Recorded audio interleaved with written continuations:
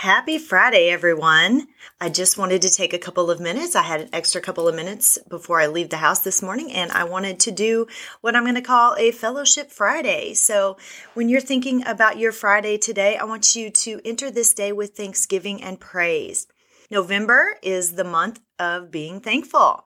So today I want you to write down at the end of your day, I want you to write down 10 to 15 things that you're thankful for from today.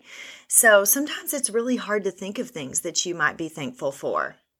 So just get out a piece of paper, a journal, or whatever that may be, and just go through your day and think of things that happened that were good in your day. Waking up pain-free, or even waking up on time is something to be thankful for. That you had clothes to wear, that you fit in your clothes. Sometimes that's a struggle for me here lately. That you have food to eat during the day, that you have a vehicle that you can get to work and wherever you need to go.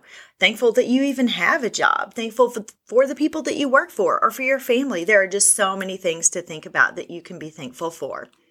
And then I want you to catch 3 people off guard today and tell them thank you for something. Just show some appreciation. There are a lot of people that you meet in your day. You can meet people at work, and there are things that you can be thankful for. So just let them know that when you're at the grocery store or when you're getting gas or the convenience store or wherever it may be. Just thank the cashier for being able to help you and being friendly or whatever the case may be. And then I want you to think about the fact that when you seek out gratitude, it becomes so much easier to see things to be thankful for.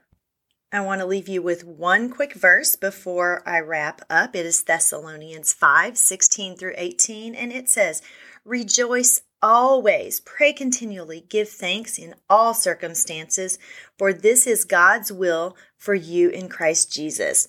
And I have to remember that sometimes because even when I have a rough day, there's always some joy. First thing yesterday morning, something happened at school, and we didn't even get in the building before school started and something happened. But after that one little incident, I had kids coming up to me saying the funniest, sweetest, cutest things. And so even though that one event could have tainted the whole entire day, I didn't let it. I was thankful for the things that followed up or happened after that were so cute, so sweet, and such wonderful, loving kids. So have a great Friday, and I will talk to you later.